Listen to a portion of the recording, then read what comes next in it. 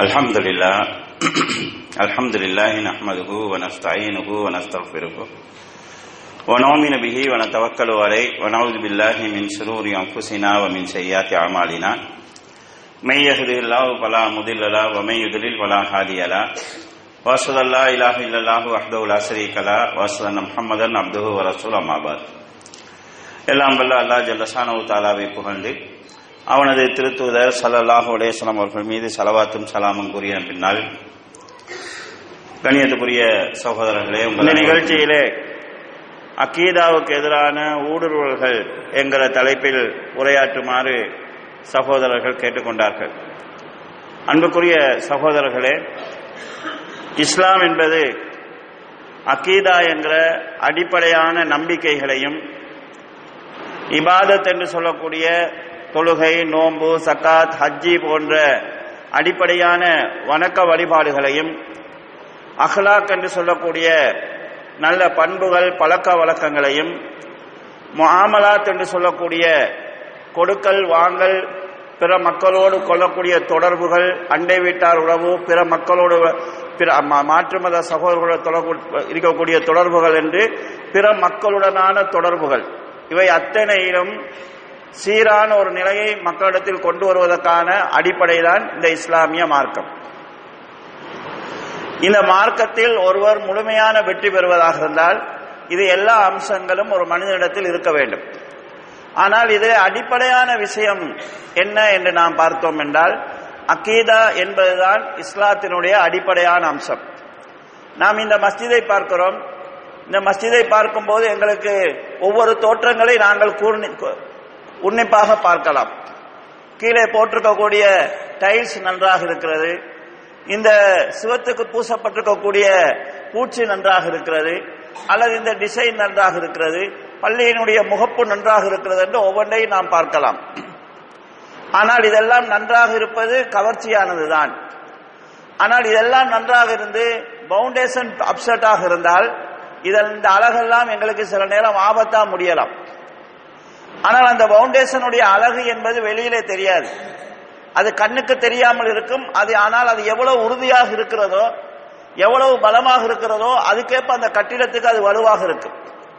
அதிலே வலு இல்லை என்று சொன்னால் மேற்பூச்சுக்கள் அழகாக இருந்தாலும் எங்கேயாவது ஒரு இடத்திலே வெடித்து சிதறக்கூடிய நிலை ஏற்படலாம், வெடிப்புகள் உண்டாகலாம். சில நேரம் உள்ளே இருக்கிறவர்களுக்கு ஆபத்து வரக்கூடிய அளவுக்கு கட்டிடங்கள் இடிஞ்சு விழுவக்கூடிய நிலைமையை நாங்கள் பார்க்கிறோம். இந்த அடிப்படையில் தான் இஸ்லாத்திலே அக்கீதா என்பது அல்லாஹ்வை பற்றிய நம்பிக்கை, மலக்குகளை பற்றிய, மறுமை நாள் பற்றிய, கலாக்கதிர் பற்றிய இந்த அடிப்படையான நம்பிக்கை விஷயங்களில் தவறான நிலைப்பாடுகள் ஏற்பட்டு ஏனைய விஷயங்களிலே நலவுகள் இருந்தாலும் அதனுடைய உண்மையான நலவுகளை எங்களால் அடைய முடியாது. எனவே இஸ்லாத்தை கற்கக்கூடியவர்கள், இஸ்லாத்தில் ஆர்வத்தோடு இருக்கக்கூடியவர்கள் கட்டாயமாக இஸ்லாத்தினுடைய அக்கீதா என்ன, அடிப்படையான நம்பிக்கைகள் என்ன, அல்லாஹ்வை நாங்கள் நம்புகிறோம், எப்படி நம்ப வேண்டும், தூதர்களை நாங்கள் நம்புகிறோம், எந்த அடிப்படையிலே அந்த விசுவாசம் இருக்க வேண்டும், மலக்குகளை பற்றிய, ஜின்களை பற்றிய, மறுமையை பற்றிய, கலாக்கதிரை பற்றிய எங்களுடைய நம்பிக்கை குர்ஆன் சுன்னாவிலே உள்ளது அப்படியே எங்களிடத்தில் இருக்கிறதா என்கிற விஷயத்தில் நாம் கூடுதல் கவனம் செலுத்த வேண்டும். இந்த அக்கீதா விஷயங்களை பொறுத்தளவில் உணர்ச்சியின் அடிப்படையிலேயோ எங்களுடைய உந்துதல்களின் அடிப்படையிலேயோ எங்களால் புரிந்து கொள்ள முடியாது. இவற்றை நாங்கள் நிதானமாக குர்ஆனிலிருந்தும் சுன்னாவிலிருந்தும் நேரடியாக புரிந்து கொள்வதற்கு முயற்சி செய்ய வேண்டும். இதிலே நாங்கள் கூடுதல் கரிசனை செலுத்த வேண்டியிருக்கிறது. கண்ணியத்துக்குரிய சகோதரர்களே, இஸ்லாத்தில் அக்கீதாவிலே தவறு ஏற்படுகிற போது அதை நபி ஸல்லல்லாஹு அலைஹி வஸல்லம் அவர்கள் கடுமையாக பார்க்கிறார்கள். இந்த அடிப்படையை நாம் புரிந்து கொள்ள வேண்டும். நாம் அடிக்கடி கேட்கக்கூடிய ஹதீஸ், கவார்ஜிகள் பற்றிய நபி ஸல்லல்லாஹு அலைஹி வஸல்லம் முன்னறிவிப்புகள் நிறைய ஹதீஸ்களை நாங்கள் பார்க்கிறோம். அதிலே நபி ஸல்லல்லாஹு அலைஹி வஸல்லம் அவர்கள் கவார்ஜிகளை பற்றி சொல்கிற போது அவர்களுடைய அமல்களை சிறப்பித்து சொல்கிறார்கள். அவர்கள் தொழுவார்கள், அவர்களுடைய தொழுகையோடு உங்களுடைய தொழுகை, உங்கள் என்று ரசூலுல்லாஹ் சொன்னது என்னையும் உங்களையும் அல்ல, சஹாபாக்களை பார்த்து சொல்கிறார்கள். உங்களுடைய தொழுகையை ஒப்பிட்டு பார்த்தால் நீங்களே உங்களை குறைவா நினைப்பீங்க, நாங்க என்ன தொழுகிறது, அவங்க தான் அழகா தொழுகிறாங்க என்று சொல்லக்கூடிய அளவுக்கு ஹவார்ஜிகள் அழகா தொழுவாங்க. அவர்களுடைய நோன்போடு உங்களுடைய நோன்பை ஒப்பிட்டு பார்த்தால் உங்களை நீங்கள் குறைத்து மதிப்பிடுவீர்கள். குர்ஆனை ஓதுவார்கள், அது அவர்களுடைய தொண்டை குழிக்கு கீழே இறங்காது. அம்பிலிருந்து வில்லு அதாவது வேகமாக வெளியேறுவதை போல் அவர்கள் இஸ்லாத்தை விட்டும் வெளியேறி விடுவார்கள். இப்படி சொன்ன நபி ஸல்லல்லாஹு அலைஹி வஸல்லம் அவர்கள் இந்த ஹவாரிஜி என்கிற கூட்டம் வருகிற போது நான் இருந்தால் ஆது சமூது சமுதாயத்தை அழித்தது போன்று அவர்களை நான் அழிப்பேன் என்று சொன்னார்கள். யார் இந்த ஹவாரிஜிகள் வருகிற காலத்தில் வாழுகிறார்களோ அவர்களை கொல்ல வேண்டும், அவர்களை கொல்வதிலே நன்மை இருக்கிறது என்று நபி ஸல்லல்லாஹு அலைஹி வஸல்லம் சொன்னார்கள். இங்கு பாருங்கள், ஹவாரிஜி என்கிற ஒரு கூட்டத்தை சொல்கிறார்கள். நல்லா தொழுவாங்க, நல்லா நோன்பு பிடிப்பாங்க, குர்ஆனை ஓதுவாங்க. ஆனால் அவருடைய கொள்கை தவறாக இருக்கும். கொள்கை தவறாக இருக்கிற காரணத்தினால் அவர்கள் அழிக்கப்பட வேண்டியவர்கள் என்று ரசூல் ஸல்லல்லாஹு அலைஹி வஸல்லம் சொல்கிறார்கள். இந்த இடத்துல நாம் கவனிக்க வேண்டியது என்னன்னு சொன்னால், ஒரு மனிதனுடைய வெளிப்படையான அமல்களை வைத்து அவர் வெற்றி பெற்றவரா தோல்வி பெற்றவரா என்று தீர்மானிக்கப்படுவதில்லை. அவருடைய கொள்கை என்ன என்பது பார்க்கப்படும். இந்த கொள்கையிலே ஊடுருவர்கள் வருவதற்கான அடிப்படையான காரணம் என்ன, இதை நாம் புரிய வேண்டும். அடிப்படையான காரணம் என்னவென்று சொல்லி சொன்னால், அல் வுது என்று சொல்லக்கூடிய வரம்பு மீறக்கூடிய போக்கு, எதிலையாவது ஒன்றிலே ஏற்படக்கூடிய வரம்பு மீறல், அத்துமீறல், எல்லை தாண்டி போவது, இதுதான் கொள்கையிலே குளறுபடிகள் வருவதற்கு காரணமாக அமையும். உதாரணமாக, ஒரு மனிதர் மீது அன்பு வைக்கலாம், நேசம் வைக்கலாம். அந்த அன்பு நேசம் வரம்பு மீறி எல்லை தாண்டி வருகிற போது அதிலே பல்வேறுபட்ட சிந்தனை குழப்பங்கள் வருவதற்கு வாய்ப்பு இருக்கிறது. முதலில் உலகத்திலே இணை வைத்தல் வருவதற்கு, சிலை வணக்கம் வருவதற்கு அடிப்படை காரணமாக இருந்தது நூஹ் அலைஹிஸ்ஸலாமுடைய காலத்தில் வாழ்ந்த நல்ல மனிதர்கள் மீது அவர்களுடைய காலத்துக்கு பின்னால் வாழ்ந்தவர்கள் வைத்த அளவுக்கு மீறி அன்பு. அந்த அன்பை வெளிப்படுத்துவர்களுக்கு அவர்களுக்கு வழி தெரியவில்லை. எனவே உருவம் வரைந்தார்கள், அந்த உருவத்தை சிலையாக வடித்தார்கள். அந்த சிலைகளை வைத்து என்ன செய்வது என்று தெரியவில்லை, சிலைகளுக்கு வணக்கம் செலுத்தினார்கள். இது அந்த நல்ல மனிதர்கள் மீது அவர்கள் வைத்த அன்பை வெளிப்படுத்துவதற்கான வழியாக எடுத்துக்கொண்டார்கள். அப்ப அன்பு வைப்பதில் வரம்பு மீறுகிற போது, எல்லை மீறுகிற போது அங்கு சிலை வணக்கம் என்கிற அக்கீதாவுக்கு முரணான சிந்தனை போக்கு உருவாகிறது. அதை களைபிடுங்குவதுன்றது கஷ்டமாக, இன்றைக்கு வரைக்கும் கஷ்டமாக ஆகிறது. இந்த அடிப்படையில் நீங்கள் எடுத்து பார்த்தீர்கள் என்றால், நபி ஸல்லல்லாஹு அலைஹி வஸல்லம் மரணத்துக்கு பிறகு சிலர் அலி ரலியல்லாஹு அவர்கள் மீது அளவுக்கு மீறி அன்பு வைத்தார்கள். அது உண்மையிலே அன்பு கிடையாது. அளவுக்கு மீறி வைத்தால் அது அன்பு கிடையாது. முறையில்லாத அன்பை யாரும் அன்புன்னு சொல்ல மாட்டாங்க. இப்ப எனக்கு ஒரு புள்ள இருக்குது, அந்த புள்ள மேல நான் அன்பா இருக்கிறேன். புள்ள கேட்கறதெல்லாம் நான் கொடுக்கிறேன், காசை கொடுக்கிறேன், போன கேட்டா போன கேட்கிறேன். அவன் ஒரு தவற செய்ய போனா ஏண்ட புள்ளதான் என்று சொல்லி விட்டு கொடுக்கிறேன்னு சொல்லி சொன்னா இது அன்பு கிடையாது. அன்பு என்கிற பெயரில் பிள்ளையை நான் அழிக்கிறேன், பிள்ளைக்கு நான் செய்யக்கூடிய துரோகம். ஒரு ஆசிரியர் மாணவர் மீது அன்பா இருக்கிறாரு, பார்த்தடிக்கிறான், பார்த்துட்டு சும்மா இருக்கிறாரு, நீ தெரியாம இதையா பார்த்தடிக்கிற, இல்ல நீ இதை கொடுன்னு சொல்லி அவரே நோட்ஸ் கொடுக்கிறாரு. கேட்டா அந்த புள்ள மேல அன்புன்னு சொல்றாங்க, இது அன்பு கிடையாது. இது அந்த பிள்ளையுடைய எதிர்காலத்தை நாசமாக்குறாரு. இதே மாதிரி சில நல்லவர்கள் மீது அன்பு வைப்பதாக நினைத்தார்கள். நினைத்து கொண்டு அவர்களை வரம்பு மீறி புகழ்ந்தார்கள், எல்லை மீறி கொண்டு போனார்கள். இந்த அடிப்படையில் ஷியாக்கள் அலி ரலியல்லாஹு அவர்கள் மீது கொண்ட அன்பை தப்பாக வெளிப்படுத்திய காரணத்தினால் இஸ்லாமிய அக்கீதாவுல இல்லாத ஒன்றை கொண்டு வந்து சேர்த்தார்கள். நீங்கள் முஸ்லீமாக ஆகணும் என்று சொன்னால் இமாமியத் என்கிற ஒன்றை ஏற்றுக்கொள்ள வேண்டும். அல்லாஹ்வை நம்பினா போதாது, ரசூலை நம்பினா போதாது, மலக்குகளை நம்பினா போதாது, மறுமையை நம்பினா போதாது. ரசூலுல்லாஹ்வுக்கு பிறகு அலி ரலியல்லாஹு அவர்கள் தான் கிலாபத்துக்குரியவர்கள், ஆட்சிக்குரியவர்கள் என்பதை சேர்த்து நம்பினால்தான் நீங்கள் முஸ்லீமாக முடியும் என்ற நம்பிக்கைக்கு அவர்கள் வந்தார்கள். இதைத்தான் அல்லாஹ்வும் ரசூலும் சொன்னதாக ஆக்கினார்கள். அப்படி என்றால் அதற்கு மாற்றமாக அபூபக்கர், உமர், உஸ்மான் போன்றவர்கள் கலீஃபாக்களா வந்தார்களே என்று சொல்கிற போது அவர்கள் துரோகம் செய்தார்கள். அவர்கள் துரோகம் செய்தால் மற்ற சஹாபாக்கள் என்ன செய்தார்கள் என்று கேட்டால் அந்த துரோகத்துக்கு துணை போனார்கள். இப்படியே ஒன்றன் பின் ஒன்றாக பல்வேறுபட்ட வழிகட்ட சிந்தனைகளை அவர்கள் கொண்டு வர வேண்டி வந்தது. ஆக அன்பு வைப்பதில் வரம்பு மீறியது இஸ்லாத்தில் மிகப்பெரிய ஒரு வழிகேட்டை கொண்டு வருவதற்கு, சிந்தனை ரீதியான வழிகேடு வருவதற்கு காரணமாக அமைந்தது.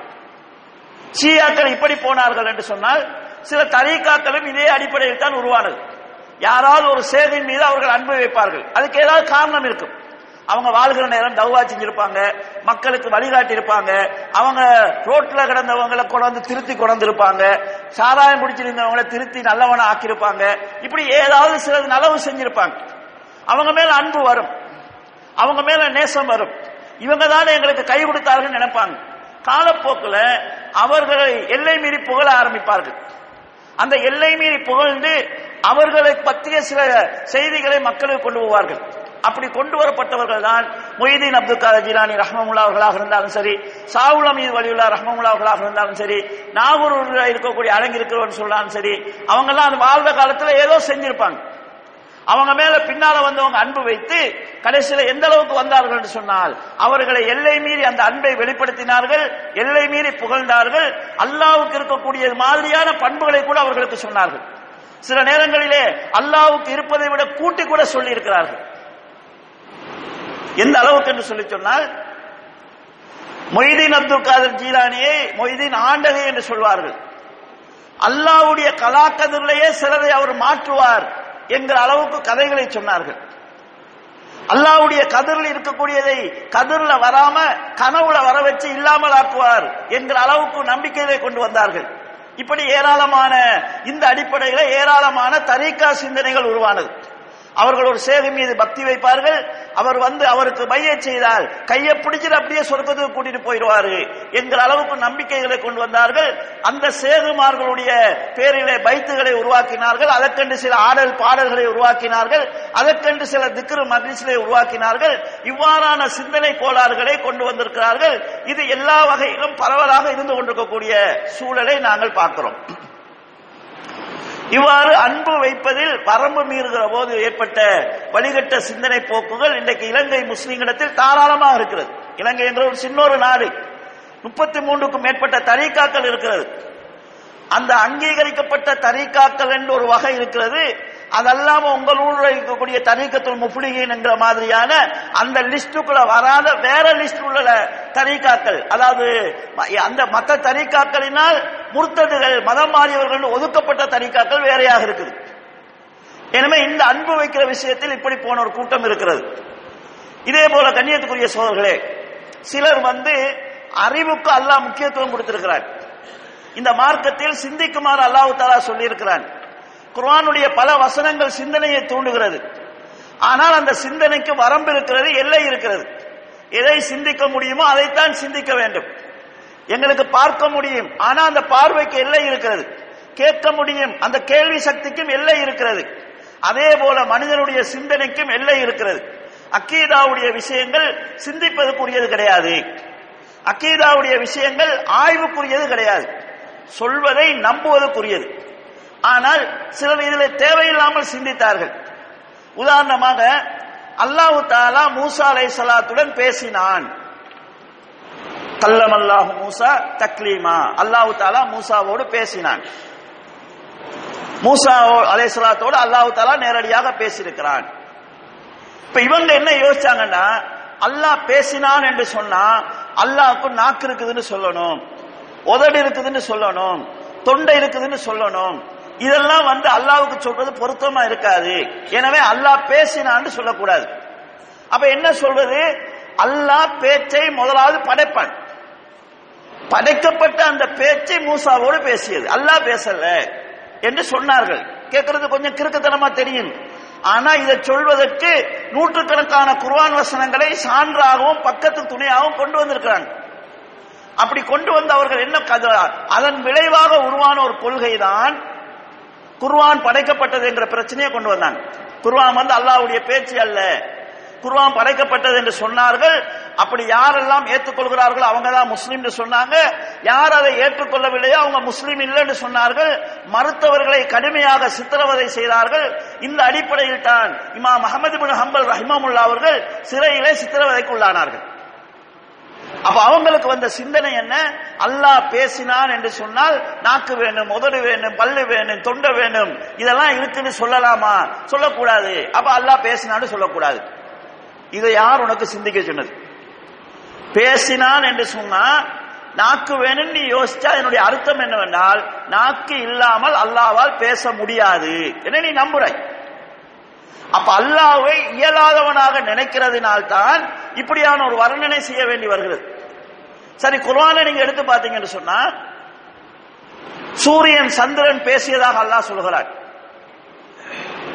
வானங்கள் பூமிகளுக்கு விரும்பியோ விரும்பாமலோ கட்டுப்படுமாறு அல்லாஹ் சொன்ன போது இந்த வானம் பூமி எல்லாம் நாங்கள் விரும்பியே கட்டுப்பட்டோம் என்று சொன்னது என்று அல்லாஹ் சொல்கிறான். வானம் பேசி இருக்குது, பூமி பேசி இருக்குது. வானத்துக்கு நாக்கு இருக்குதா, வாய் இருக்குதா, தொண்டை இருக்குதா, பல்லு இருக்கு, இப்படி யாரும் யோசிக்கல. மறுமை நாள் நெருங்குற போது யூதர்களுக்கும் முஸ்லிம்களுக்கும் சண்டை நடக்கும். அந்த சண்டையில மரங்களும் கல்லும் பேசும். யூதர்கள் வந்து மரங்களுக்கு பின்னால் கல்லுகளுக்கு பின்னால் ஒளிகிற போது அந்த மரங்களும் கல்லுகளும் எனக்கு பின்னால யூதன் இருக்கிறான் கொள்ளு என்று சொல்லும். அந்த மரத்துக்கு நாவு இருக்குதா, தொண்டை இருக்குதா, பல்லு இருக்குதா, இந்த யோசனை யாருக்கும் வருவது கிடையாது. அல்லாஹ் பேச வச்சா பேசும். நாளை மறுமை நாளில் நாங்கள் செஞ்ச தவறுகளுக்கு எங்களுடைய கைகள் பேசும், கால்கள் சாட்சி சொல்லும். வாய்களுக்கு அல்லாஹ் முத்திரையிட்டு விடுவான், கை பேசும் என்று அல்லாஹ் சொல்கிறான். எங்களுடைய தோள்கள் கூட எங்களுக்கு எதிராக சாட்சி சொல்லும் என்று அல்லாஹ் தஆலா சொல்கிறான். அப்ப கைக்கு வாய் இருக்குதா, கைக்கு நாக்கு இருக்குதா, கைக்கு தொண்டை இருக்குதான்னு யாரும் யோசிக்கல. அப்ப ஏன் அல்லாஹ்வுடைய விஷயத்துல நீங்க யோசிச்சீங்க? இப்படி அல்லாஹ்வுடைய விஷயத்தில் யோசித்ததின் காரணத்தினால் ஜெஹமியாக்கள் என்ற ஒரு பிரிவொன்று உருவாகி, சிந்தனை பிரிவொன்று உருவாகி, அவர்கள் இருந்து மூத்தசிலாக்கள் என்றும் அசாரியாக்கள் என்றும் மாத்துருதியாக்கள் என்றும் பல்வேறுபட்ட குரூப்புகள் பிரிந்திருக்கிறார்கள். அப்படி பிரிந்த ஒரு குரூப்பினுடைய கொள்கையை தான் இலங்கையில் இருக்கக்கூடிய உலமாக்கள் இஸ்லாமிய அக்கீதாவாக மக்களுக்கு சொல்லி இருக்கிறார்கள். அதைத்தான் மதரசாக்கள்ல பாடமாகவும் போதிக்கப்படுகிறது. எனவே அறிவுக்கு அல்லாஹ் இடம் கொடுத்திருக்கிறான். ஆனா அதுக்குரிய இடத்துல அதை யோசிக்கணும். அறிவினுடைய எல்லையை தாண்டி ஒரு சமூகம் சிந்திக்க சென்றால் இஸ்லாம் அதை அங்கீகரிக்காது. இஸ்லாமிய அக்கீதாவுக்கு அது முரணானது. இந்த அடிப்படையிலே கண்ணியத்துக்குரிய சகோதரர்களே, குர்ஆனையும் சுன்னாவையும் விளங்குவதற்கு அறிவை பயன்படுத்தலாம். குர்ஆன் சுன்னாவுல இருக்கிறத நிராகரிக்கிறதுக்கு அறிவை பயன்படுத்தக்கூடாது. இந்த மூத்தசிலாக்கள் போன்ற குழுவினர் குர்ஆனுக்கு முரணாக அறிவு வந்தால் குர்ஆனுக்கு மாற்று விளக்கம் சொல்வார்கள். ஹதீஸுக்கு முரணாக அறிவு வந்தால் ஹதீஸை நிராகரிப்பார்கள். இந்த குழு இன்றைக்கும் தௌஹீதுடைய பேரில் இயங்கிக் கொண்டிருக்கிறார்கள். குர்ஆனுக்கு அறிவு முரணாக இருந்தால் குர்ஆனுக்கு மாற்று விளக்கம் சொல்வதும், ஹதீஸுக்கு அறிவு முரணாக இருந்தால் ஹதீஸை நிராகரித்துக் கொண்டு போவதும் கடந்த காலத்தில் வந்த எல்லா வழிகட்ட சிந்தனை போக்கிடத்திலும் இருந்திருக்கிறது. இன்னைக்கு தௌஹீதுடைய பேரில் இருக்கக்கூடிய சில குழுக்கள் கூட இதே வேலையை செய்து கொண்டிருக்கக்கூடிய சூழ்நிலையை நாங்கள் பார்க்கிறோம். உண்மையிலேயே யாராவது ஒருவர் அறிவுக்கு முரண்படுகிறது என்பதனால் குர்ஆனையோ சுன்னாவையோ நிராகரிக்கிற நிலையில் வந்தால் இமாம் இப்னு தைமியா ரஹ்மத்துல்லாஹி அவர்கள் அழகாக சொல்வார்கள். அவர்கள் ஒரு சிலையை வணங்குகிறார்கள். யுஸம்மூனஹா அக்லாக். அந்த சிலைக்கு அவர்கள் வைத்திருக்கக்கூடிய பேர் அறிவு என்கிறது, பகுத்தறிவு என்கிறது. பகுத்தறிவு என்கிற ஒரு சிலையை தான் அவர்கள் வணங்கி கொண்டிருக்கிறார்கள். அவர்கள் குர்ஆனை ஏற்றுக்கொள்வதற்கு காரணம் அவங்களுடைய அறிவுக்கு அது ஒத்து வருகிறது என்பதனால். ஹதீஸ் அவர்கள் ஏற்றுக்கொள்வதற்கு காரணம் அவங்களுடைய அறிவுக்கு ஒத்து வருகிறது என்கிறது காரணத்தினால். அப்ப அவங்கள்ட்ட அறிவு தான் பெருசாக இருக்கிறது. அவர்களும் இது சம்பந்தமாக நிறைய வாதங்களை முன்வைத்திருக்கிறார்கள். அவங்க என்ன சொல்றாங்கன்னா, அபூ ஜஹலுக்கும் ஒரே குர்ஆன் வசனம் தான் சொல்லப்பட்டுச்சு, உமர் ரலியல்லாஹு அன்ஹுவுக்கும் ஒரே குர்ஆன் வசனம் தான் சொல்லப்பட்டுச்சு. அபூ ஜஹலுடைய அறிவு அந்த குர்ஆன் வசனத்தை சரியாக காணவில்லை, அதனால அவன் நிராகரிச்சான். உமர் ரலியல்லாஹு அன்ஹுவுடைய அறிவு அந்த குர்ஆன் வசனத்தை சரி என்று கண்டது, அதனால அவங்க ஏற்றுக்கொண்டாங்க. இப்ப இங்க குர்ஆன் முக்கியமா அறிவு முக்கியமா? எதனால ஹிதாயத்து கிடைச்சிச்சு? குர்ஆனால கிடைச்சா எல்லாருக்கும் கிடைச்சிருக்கணும். ரசூலுல்லாஹ் யாருக்கெல்லாம் குர்ஆனை சொன்னாங்களோ அவங்க எல்லாருக்கும் கிடைச்சிருக்கணும்.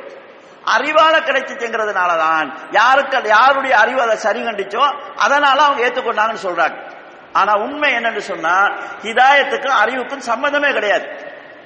ஊர்ல நீங்க பார்க்கலாம், உலகத்துல நீங்க பார்க்கலாம், எவ்வளவோ படிச்சவன் முட்டாளா இருப்பான் மார்க்க விஷயத்துல.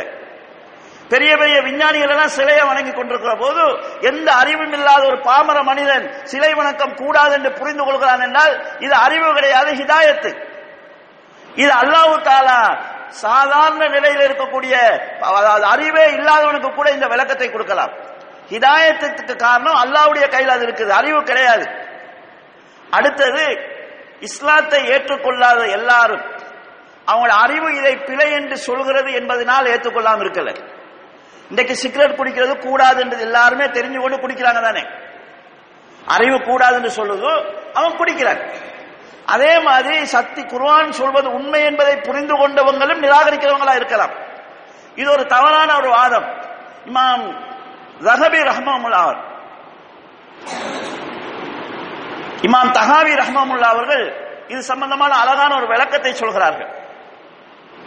என்னன்னு சொன்னா, ஒரு ஆள் வாரார் வந்து ஒருவருக்கு, எனக்கு என் பிள்ளைக்கு சோமில்லாம இருக்குது, நான் நிறைய மருந்து செய்யறேன், எங்கேயுமே குணமாகல. என்கிட்ட ஒரு சாதாரண ஒரு மனிதர் வாரார், வந்து சொல்றாரு, இந்த ஊர்ல ஒரு டாக்டர் இருக்கிறாரு, அவர்கிட்ட போனா மருந்து தருவாரு, நல்ல இந்த விஷயத்துல அவர் அனுபவமானவர், நீங்க அவர்கிட்ட போங்கன்னு சொல்றாரு. நான் அவர்கிட்ட போறேன். அவர்கிட்ட போயிட்டு மருந்து எடுத்துட்டு வாரு. மருந்து எடுத்துட்டு வந்ததுக்கு பிறகு அந்த டாக்டரை காட்டி தந்தா அந்த மனுஷர் வாரார். வந்து கேட்கிறாரு, என்ன டாக்டர்கிட்ட போனீங்களா? போனேன். அவர் என்ன மருந்து தந்தாரு, இன்னென்ன மருந்து தந்தாரு, இதை சாப்பாட்டுக்கு முன்னால குடிக்க சொன்னார், இதை சாப்பாட்டுக்கு பின்னால குடிக்க சொன்னார்னு சொல்றேன். இப்ப அந்த மனுஷர் சொல்றாரு, இல்ல நீங்க டாக்டர் சொன்ன மாதிரி செய்ய வேணாம், இதை நீங்க சாப்பாட்டுக்கு புறவு குடிக்க சொன்னா அந்த சாப்பாட்டுக்கு முன்னால குடிங்க, இந்த மருந்து டாக்டர் தந்திருக்கா, இதை நீங்க குடிக்காதீங்க என்று சொல்றாரு. அப்ப நான் கேட்கிறேன் அவர்கிட்ட, நீங்க என்ன டாக்டர் சொன்னதுக்கு மாத்தமா சொல்றீங்கன்னு சொல்லும்போது அவர் என்ன சொல்றாருன்னா, டாக்டரை காட்டி தந்ததே நான் தான், நீங்க நான் சொல்றதை கேட்பீங்களா டாக்டர் சொல்றதை கேட்பீங்களா என்று கேட்டா எனக்கு அவன் பைத்தியக்காரனா தெரியுமானா இல்லையா? அதே போலதான் ஒரு விஷயம் குர்ஆன் ஆதாரபூர்வமான சுன்னா என்றதை அறிஞ்சு கொள்றதுக்கு அறிவை பயன்படுத்திக்கலாம்.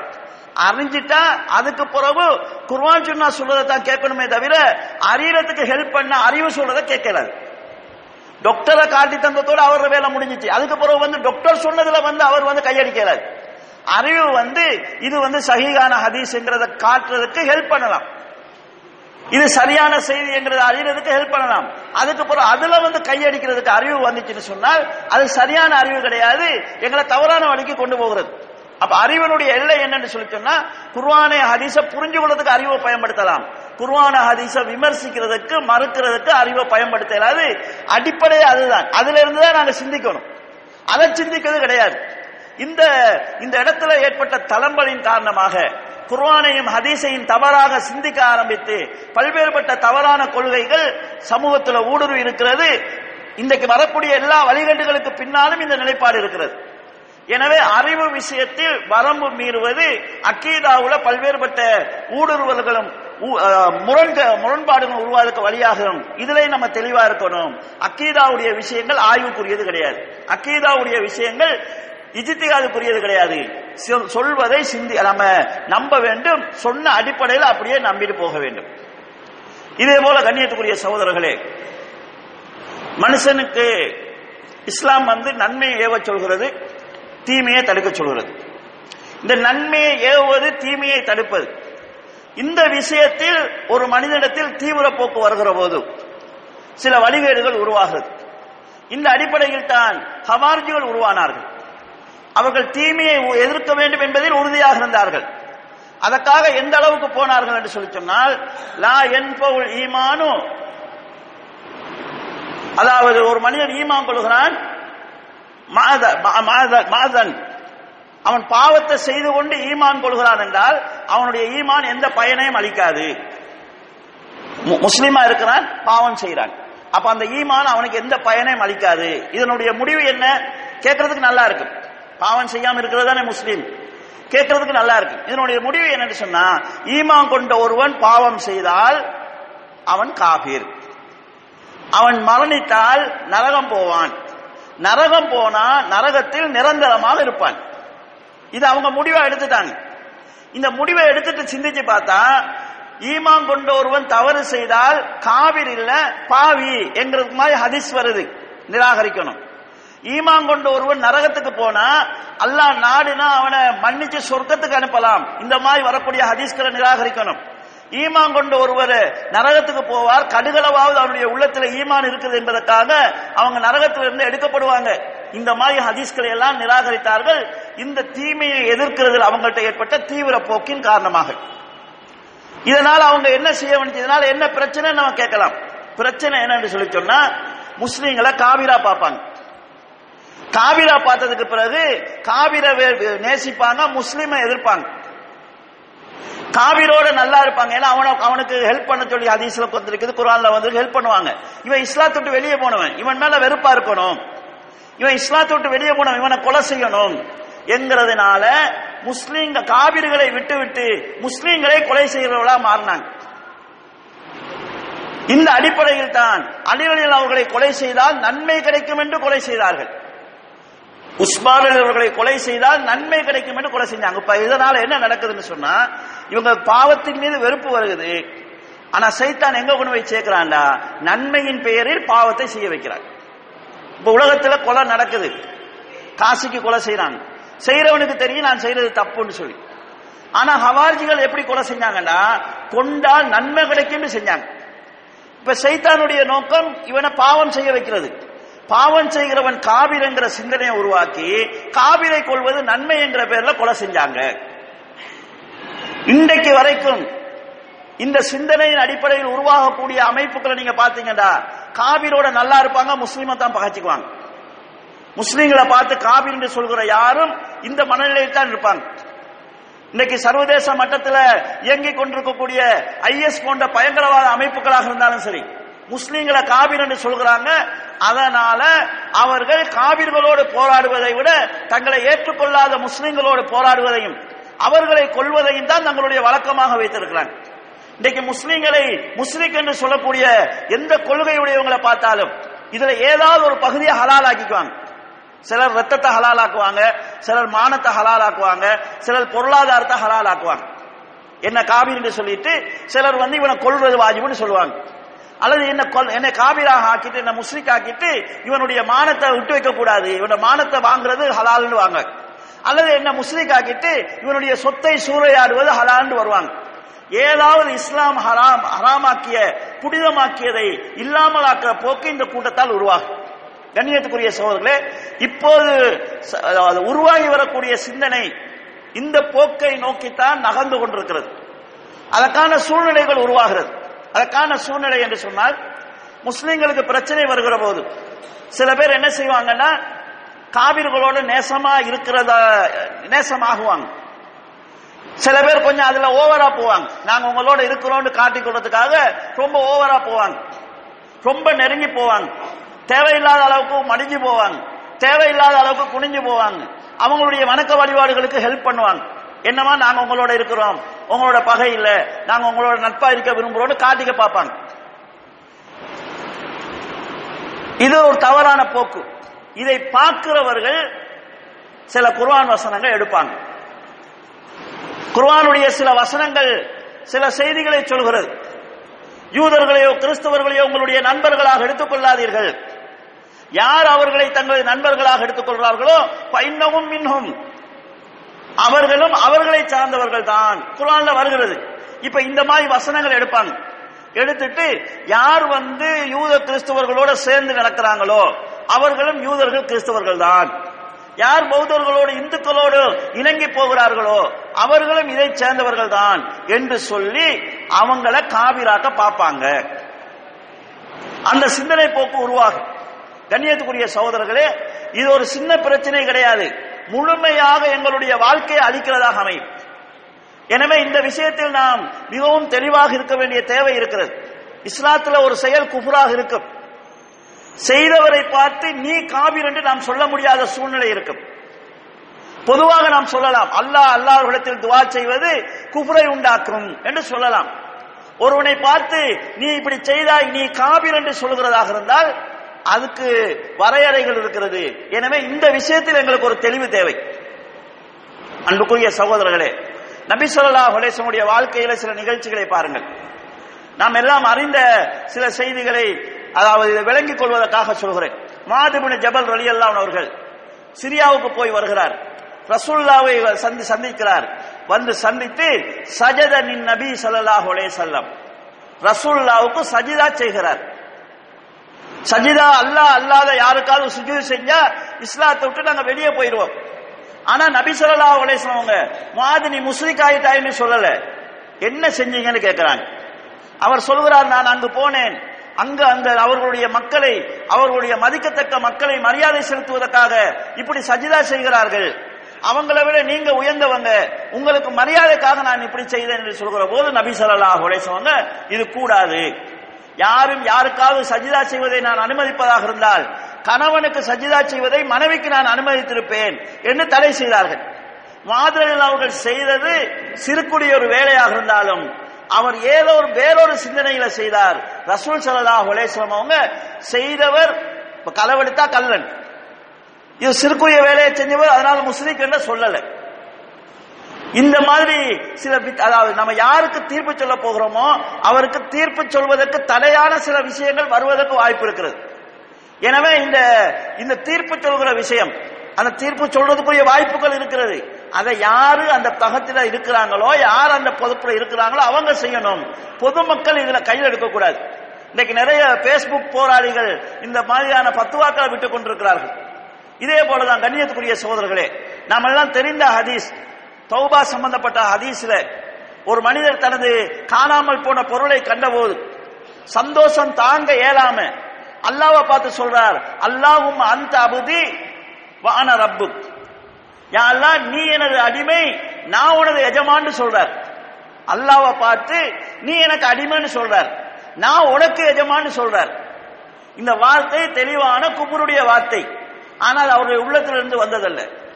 அக்தாபி சித்தத்தி ஃபரஹி, அவருடைய சந்தோஷம் தாங்க இயலாம அவரு அதனால தப்பா சொன்னது. அவரோட மனசுல இல்ல, வாயில வந்தது. அப்போ ஒரு மனுஷன் ஒரு செயலை செஞ்சிருப்பான், அது சம்பந்தமான சிந்தனை அவன்கிட்ட இல்லாம இருந்திருக்கலாம். நம்ம பார்த்துட்டு தீர்ப்பு சொல்ல முடியாது. இந்த செயல் கூப்பிடும் என்று சொல்லலாம். அந்த ஆளை நாம காபிராக்கக்கூடிய வேலையை பொறுத்தளவுல பொறுப்புள்ள ஒரு விஷயம், அதுல பொதுமக்கள் கையடிக்க கூடாது. இதே போல கண்ணியத்துக்குரிய சகோதரர்களே,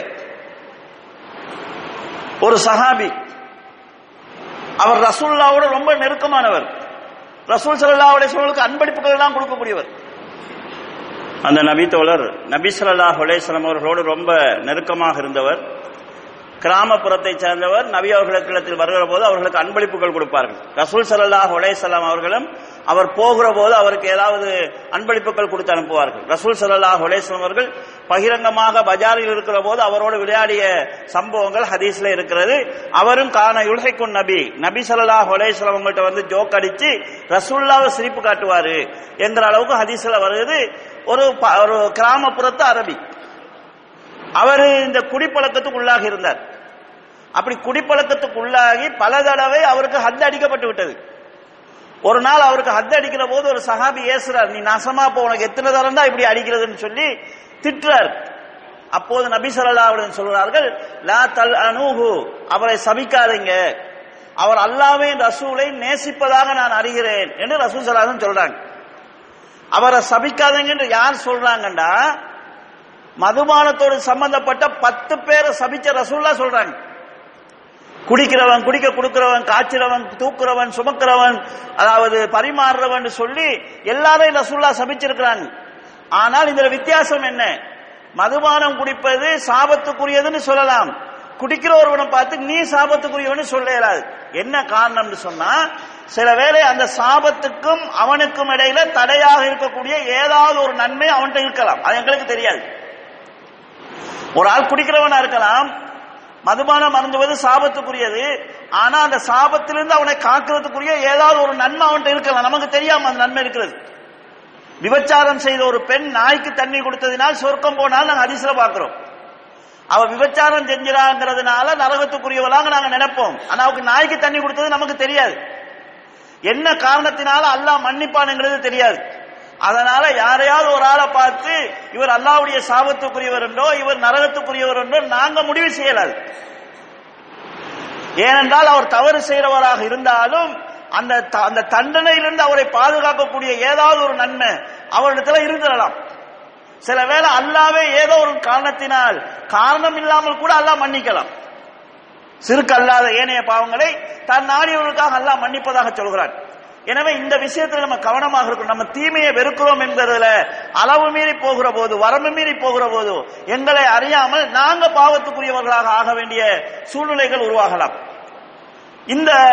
இந்த அடிப்படைகளை புரிந்து கொள்ளாமல் சில மார்க்கத்தில் ஆர்வம் உள்ள உணர்ச்சிகளுக்கு வசப்படுகிறவர்கள் குர்ஆனுடைய வசனங்களையும் ஹதீஸுடைய செய்திகளையும் எடுத்து முஸ்லிம்களுக்கு பிரயோகப்படுத்தி அவங்க அதாவது ஹராத்தை செய்யறவன் யாரு, அவன் ஹராம் செய்யறவன், சிறுக்க செய்யறவன் முஸ்லிம் இல்லாம வேற யாரு என்கிற மாதிரி தீர்ப்பு சொல்லக்கூடிய நிலையை நாங்கள் பார்க்கிறோம். இதை விட ஒரு ஆபத்தான ஒரு சிந்தனை தான் இஸ்லாத்துல பொதுவான ஒரு சிந்தனை இருக்கிறது. காபிரை யார் காபிர் என்று சொல்லவில்லையோ அவனும் காபிர்ங்கிறது. ஒரு காபிரை அவன் காபின்னு நான் சொல்ல மாட்டேன்னு ஒரு ஆள் சொன்னா அவன் காபிர் ஆவான். இது இருக்கிறது. இது யாருக்குன்னு சொன்னா குர்ஆனும் ஹதீஸும் யாரையாவது காபின்னு சொல்லி இருக்குது. அவங்கள ஒரு ஆள் நான் காபின்னு சொல்ல மாட்டேன்னு சொல்றார். உதாரணமா ஃபிரௌன் காபின்ங்கிறது எல்லாருக்கும் தெரியும். ஒரு ஆள் சொல்றார் நான் ஃபிரௌனை காபின்னு சொல்ல மாட்டேன். இப்படி கேட்கலாம், நீங்க இப்படி சொல்றவங்க இருக்கிறாங்களான்னு கேட்டா சூபிகள் சிலர் சொன்னவங்க இருக்கிறாங்க. சைத்தானே தௌஹீத்வாதின்னு சொன்ன சூபிகள் இருக்கிறாங்க. சைத்தான் பக்கா தௌஹீத்வாதி, அதனாலதான் அவர் ஆதம் அலைஹிஸ்ஸலாத்துக்கு சஜிதா செய்யலன்னு சொல்லக்கூடிய சூபிகள் இருக்கிறாங்க. அப்ப சைத்தான் அவன் காபிர். அப்ப குர்ஆனும் ஹதீஸும் தெளிவா காபிர்னு சொன்னவங்களை யாராவது காபிர்னு சொல்லலன்னா அவன் காபிரா போயிடுவாங்க. இன்னைக்கு சில சிந்தனையாளர்கள் என்று தங்களை சொல்லிக் கொள்றவங்க யூதர்களும் கிறிஸ்தவங்களும் அல்லாஹ்வை நம்பி இருக்கிறாங்க. குர்ஆன்ல சில வசனங்கள் சாபியங்களா இருந்தாலும் சரி, நசராக்களாக இருந்தாலும் சரி, யகூதிகளாக இருந்தாலும் சரி, அவங்க செஞ்ச நன்மைகளை நான் வீணாக்க மாட்டேன்னு அல்லாஹ் சொல்லி இருக்கிறான். எனவே யகூதிகளும் சொர்க்கத்துக்கு போவாங்க, நசராக்களும் சொர்க்கத்துக்கு போவாங்க, சாபியங்களும் சொர்க்கத்துக்கு போவாங்கன்னு சொல்ற மாதிரியான அதாவது பரந்த சிந்தனை இருப்பதாக நினைத்துக் கொண்டிருக்கக்கூடிய படிச்ச சிலர் இருக்கிறாங்க. குர்ஆனும் ஹதீஸும் யார தெளிவா காபின்னு சொல்லிச்சோ அவங்கள காபின்னு சொல்லலன்னா அவர் குஃப்ர் உண்டாக்கும். இதை எங்க எடுத்தாங்கன்னா இவர் முடிவு செய்வார். சவுதியில இளவரசர் காபிர், இவர் முடிவு செஞ்சிட்டார். அந்த முடிவை நான் ஏற்றுக்கொள்ளலாட்டி நான் காபிர், காபிரை காபிர் என்று ஏற்றுக்கொள்ளாதால இஸ்மாயில் சலபி காபிர் ஆவார். இது நீ அல்லாத இடத்துல ஒண்ணு வச்சுட்டு பேசுறாங்க. இந்த அடிப்படையில் தான் இந்த சில மன்னர்களை சில தலைவர்களை காபிராக்குனாங்க. அந்த தலைவர்களை யார் காபீர் என்று சொல்லலையோ அவங்கள காபீராக்குனாங்க. அந்த தலைவர்களுக்கு யாரு நிர்வாகிகளாக இருந்து வேலை செய்யறாங்களோ அவங்கள காபீராக்குனாங்க. யார் அந்த தலைமையை ஏத்து அந்த நாட்டுல மௌனமா வாழ்ந்துட்டு இருக்கிறாங்களோ அவங்கள காபீராக்குறாங்க. அதனாலதான் பள்ளிக்குள்ள பொம்ச போட்டாங்க. தொழுகிற முஸ்லிம்கள் தான் தொழுகிறாங்க. அவனுக்கும் இந்த மன்னர்கள் செய்யக்கூடிய வேலைக்கு எந்த சம்மந்தமும் இருக்காது. ஆனால் மௌனமாக அந்த குஃப்ரை அங்கீகரித்துக் கொண்டிருக்கக்கூடிய மௌன காபீர்கள் இவர்கள் கொல்லப்பட வேண்டியவங்க. அப்ப எவ்வளவு பெரிய ஒரு வைராக்கியமான மனநிலையையும் இஸ்லாத்தை விட்டு தூரமாகிற போக்கையும் உருவாக்கக்கூடிய சிந்தனை இது என்பதை சிந்தித்து பாருங்கள். இதனாலதான் நபி ஸல்லல்லாஹு அலைஹி வஸல்லம் அவர்கள் இந்த சிந்தனை உடையவர்கள் உருவாகக்கூடிய காலத்தில் நான் இருந்தால் ஆது சமுதாயத்தை அழிப்பது போல் இவர்களை அழிப்பேன் என்று சொன்னாங்க. பாவம் செய்யறவனை பார்த்து கூட ரசூலுல்லாஹ் இப்படி கடுமையா சொன்னது கிடையாது. எனவே கண்ணியத்துக்குரிய சகோதரர்களே, இந்த காபிராக்கக்கூடிய சிந்தனை போக்கு இது ஜமாத்துல் முஸ்லிம் என்கிற பெயர்ல வரலாம், சூனியத்தை எதிர்க்கிறோம் என்கிற பெயர்ல வரலாம், அல்லது இந்த அநியாயக்கார ஆட்சியாளர்களை எதிர்க்கிறோம் என்கிற பெயர்ல வரலாம், சட்டம் இயற்றுகிற உரிமை அல்லாஹ் அல்லாதவர்களுக்கு கொடுத்தவர்கள் என்கிற பெயர்ல வரலாம், ஹாக்கிமியத் என்கிற பெயர்ல வரலாம். முஸ்லிம்களை காபிராக்கக்கூடிய சிந்தனை போக்கு வந்தால் வெகு தூரமான ஒரு வழிகேட்டுக்கு கொண்டு போகும். ஆனால் அந்த வழிகேட்டில் இருக்கிறவர்கள் மார்க்கத்தில் பேணுதலாக இருப்பாங்க, தொழுகிறவங்களா இருப்பாங்க, நல்ல பிள்ளைகளா இருப்பாங்க. இது பயங்கரமான ஒரு சிந்தனை போக்கை உருவாக்கும். இந்த சிந்தனை போக்கு அழிவை உண்டாக்கக்கூடிய சிந்தனை போக்கு. ஒன்று இவர்கள் முஸ்லிம் சமூகத்தை அழிப்பார்கள், அடுத்தது அடுத்தவங்க அழிக்கிறதுக்கான சூழ்நிலையை உருவாக்குவாங்க.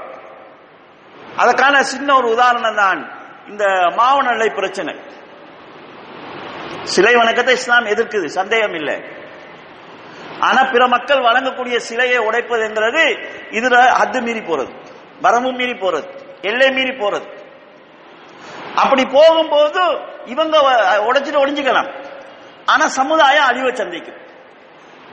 இடைவெளியில சிக்கிக் கொள்கிற முஸ்லீம்கள் பாதிப்பை சந்திப்பாங்க. முஸ்லீம் சமூகத்துக்கென்று ஒரு தேவையில்லாத ஒரு பேரண்டு உருவாகும். இது தீமையை எதிர்க்கிறது தான். தீமையை எப்படி எதிர்க்கலாம்? சிலை வணக்கம் கூடாதுன்னு பிரச்சாரம் செய்யலாம். ஆனா பிற மக்கள் வணங்கக்கூடிய சிலையை உடைக்கிறது அதுல தீமையை எதிர்க்கிறதில் தீவிர போக்கை கைக்கொள்வது. உதாரணமா ஊர்ல வட்டி வங்கி இருக்குது, வட்டியை எதிர்த்து பிரச்சாரம் செய்யலாம். இந்த வங்கிக்கு போய் யாராவது கல்லடிச்சான்னு சொன்னா அவன் தௌவா செய்யல, தீவிரவாதி, இஸ்லாமிய வரம்புகளை மீறி போனவன். சாராயத்தை எடுத்து பிரச்சாரம் செய்யலாம்.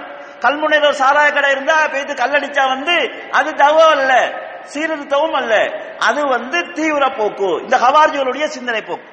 இந்த மாதிரியான சிந்தனை போக்கு அதாவது இந்த தக்பீருக்கு பின்னால், தீமையை எதிர்க்கிற இந்த தீவிரமான சிந்தனை போக்குக்கு பின்னால் உருவாகும். நீங்க இந்த பேஸ்புக்ல இதுகள்ல வரக்கூடிய எங்களுடைய இளைஞர்களுடைய வெளியீடுகளை பார்த்தால் இந்த சிந்தனையுடைய தாக்கம் தெரிவதை நாங்க பார்க்கலாம். நன்மை செய்யறதுங்கிற நினைப்புல தான் செய்வாங்க, தீமை செய்யணும் அவங்களோட நோக்கமா இருக்காது. நன்மை செய்யற நோக்கத்துல செய்வாங்க. எங்கேயாவது பஸ்ல முஸ்லீம் புள்ள போறத பார்த்து போட்டோ பிடிச்சு பேஸ்புக்ல போட்டு இப்படியா இது முஸ்லீம் பெண்ணுக்கு அழகான்னு போடுவாங்க. ஒருவேளை அந்த புள்ள தவறு செஞ்சிருந்தா கூட, ஒரு அந்நிய ஆணோட பேய்த்திருந்தா கூட, அந்த பெண்ணுக்கு அல்லாஹ்வுக்கு இடையில அது தௌபா செஞ்சா மன்னிக்கப்படலாம். இதை எடுத்து போட்டு 4 பக்கம் போட்டு இதனால அந்த அவங்களுடைய மானத்தோட விளையாடுறது, அத முஸ்லீம் சமூகத்தை பத்திய தப்பெண்ணத்தை உண்டாக்குறது, பெண்களை பத்திய தவறான எண்ணத்தை உண்டாக்குறது, தாய் தகப்பனுக்கு பிள்ளைகள் மீது நம்பிக்கை எண்ணத்தை உண்டாக்குறதுன்னு சொல்லி பல்வேறுபட்ட தவறுகள் இருக்கு. சில வேளை அந்த புள்ள தௌபா செஞ்சு சுத்தமானதுக்கு பிறகும் பேஸ்புக்ல சுத்திட்டு நிற்கும். இந்த வருஷம் போட்டது சரியா அடுத்த வருஷம் முதலாவது வந்து நிற்கும். இந்த வருஷம் ஒரு ஆள் போட்டாருன்னா அடுத்த வருஷம் இதே டேட்ல ஒரு வருஷத்துக்கு முன்னால நீங்க போட்டதுன்னு முன்னால வரும். அதையும் 1000 பேர் ஷேர் பண்ணுவாங்க. அப்ப இந்த மாதிரி நன்மை செய்யணும்னு நினைப்பாங்க, நம்ம சமுதாயத்தை சீர்திருத்த போறோம்னு நினைப்பாங்க. ஆனா இது சீர்கேட்டை உருவாக்குறதாகவும் சீர்கேட்டை வளர்க்கிறதாகவும் அமையும். எனவே இளைஞர்கள் தெளிவான ஒரு சிந்தனைக்கு வர வேண்டும். அக்கீதாவை நம்ம படிக்கணும். அக்கீதாவை நம்ம சரியாக விளங்கி கொண்டால்தான், அதனுடைய வரையறைகளை புரிந்து கொண்டால்தான், நன்மையை ஏவுறதுல நம்ம வரையறை என்ன, தீமையை தடுக்கிறதுடைய வரையறை என்ன, தீமையை கையால தடுக்க சொல்லி இஸ்லாம் சொல்லி இருக்குது. ஆனா கையால தடுக்கிறது யாரை தடுக்கிறது? பாப்பா பிள்ளைக்கு அடிச்சு திருத்தலாம், பாப்பாவை புள்ள அடிச்சு திருத்தலாமா? ஆசிரியர் மாணவனுக்கு அடிச்சு திருத்தலாம், ஆசிரியரை மாணவன் அடிச்சு திருத்தலாமா? ஆட்சியாளன் கீழே உள்ளவன் அடிச்சு திருத்தலாம், கீழே உள்ளவன் ஆட்சியாளன் அடிச்சு திருத்தலாமா? இந்த வரையறைகளை குர்ஆன் சுன்னாவோடு நம்ம புரிஞ்சு கொள்ள வேண்டியிருக்கிறது. புரிஞ்சு கொள்ளாமல் செயல்படுகிற போது ஃபித்னா தான் உருவாகும். அவங்க தாங்க சீர்திருத்தம் செய்யறதாக சொல்வார்கள். அல்லா இன்னஹும் அவர்கள் முஃப்சிதூன், பசாது பண்றவங்களா இருப்பாங்க. நாங்க பசாது பண்றோம் என்றது கூட அவங்களுக்கு விளங்காம போயிடும். எனவே அன்புள்ள சகோதரர்களே, நம்ம இஸ்லாமிய சட்ட திட்டங்களை அறிந்து கொள்வதற்கு காட்டுகின்ற ஆர்வத்தை விட அதிகமாக அக்கீதாவை தெளிவாகவும் முறையாகவும் வரையறைகளுடன் புரிந்து கொள்வதற்கு முயற்சி செய்யணும். அதுதான் எங்களுடைய அமல்களையும் பாதுகாக்கும், எங்களுடைய அஹ்லாக்கையும் பாதுகாக்கும், எங்களுடைய பிரச்சாரத்தையும் ஒரு நெறியான முறைக்கு கொண்டு செல்லும். இதுல நம்ம தெளிவாக இருந்து பிற மக்களுக்கும் இந்த தெளிவை கொடுக்க வேண்டிய பொறுப்பு எங்கள் அனைவருக்கும் இருக்கிறது. எல்லாம் வல்ல அல்லாஹ் ஜல்ல ஷானஹு தஆலா அக்கீதாவுல பூரணமான தெளிவோடும் முழுமையான உறுதியோடும் இருந்து செயல்படக்கூடிய வாய்ப்பை எனக்கும் உங்களுக்கும் தந்தல்வானாக. வாஹிர் தவானா அல்ஹம்துலில்லாஹி ரப்பில் ஆலமீன். இன்னும் அநேக வாக்கறிஞர்கள் உரையாற்றிய உள்ளத்தை தொடும் உருக்கமான உரைகள் 1000க்கும் மேற்பட்ட தலைப்புகளில் மற்றும் அனைவருக்கும் பயனுள்ள அரிய நூல்கள், வீடியோ மற்றும் ஆடியோ சீடிக்கள் இரவலாகவும் விலையாகவும் பெற்றுக்கொள்ள நாட வேண்டிய இடம் தாருத் தௌஹீத் இஸ்லாமிய நூலகம், தைக்காவிதி, கல்முனை, ஸ்ரீலங்கா.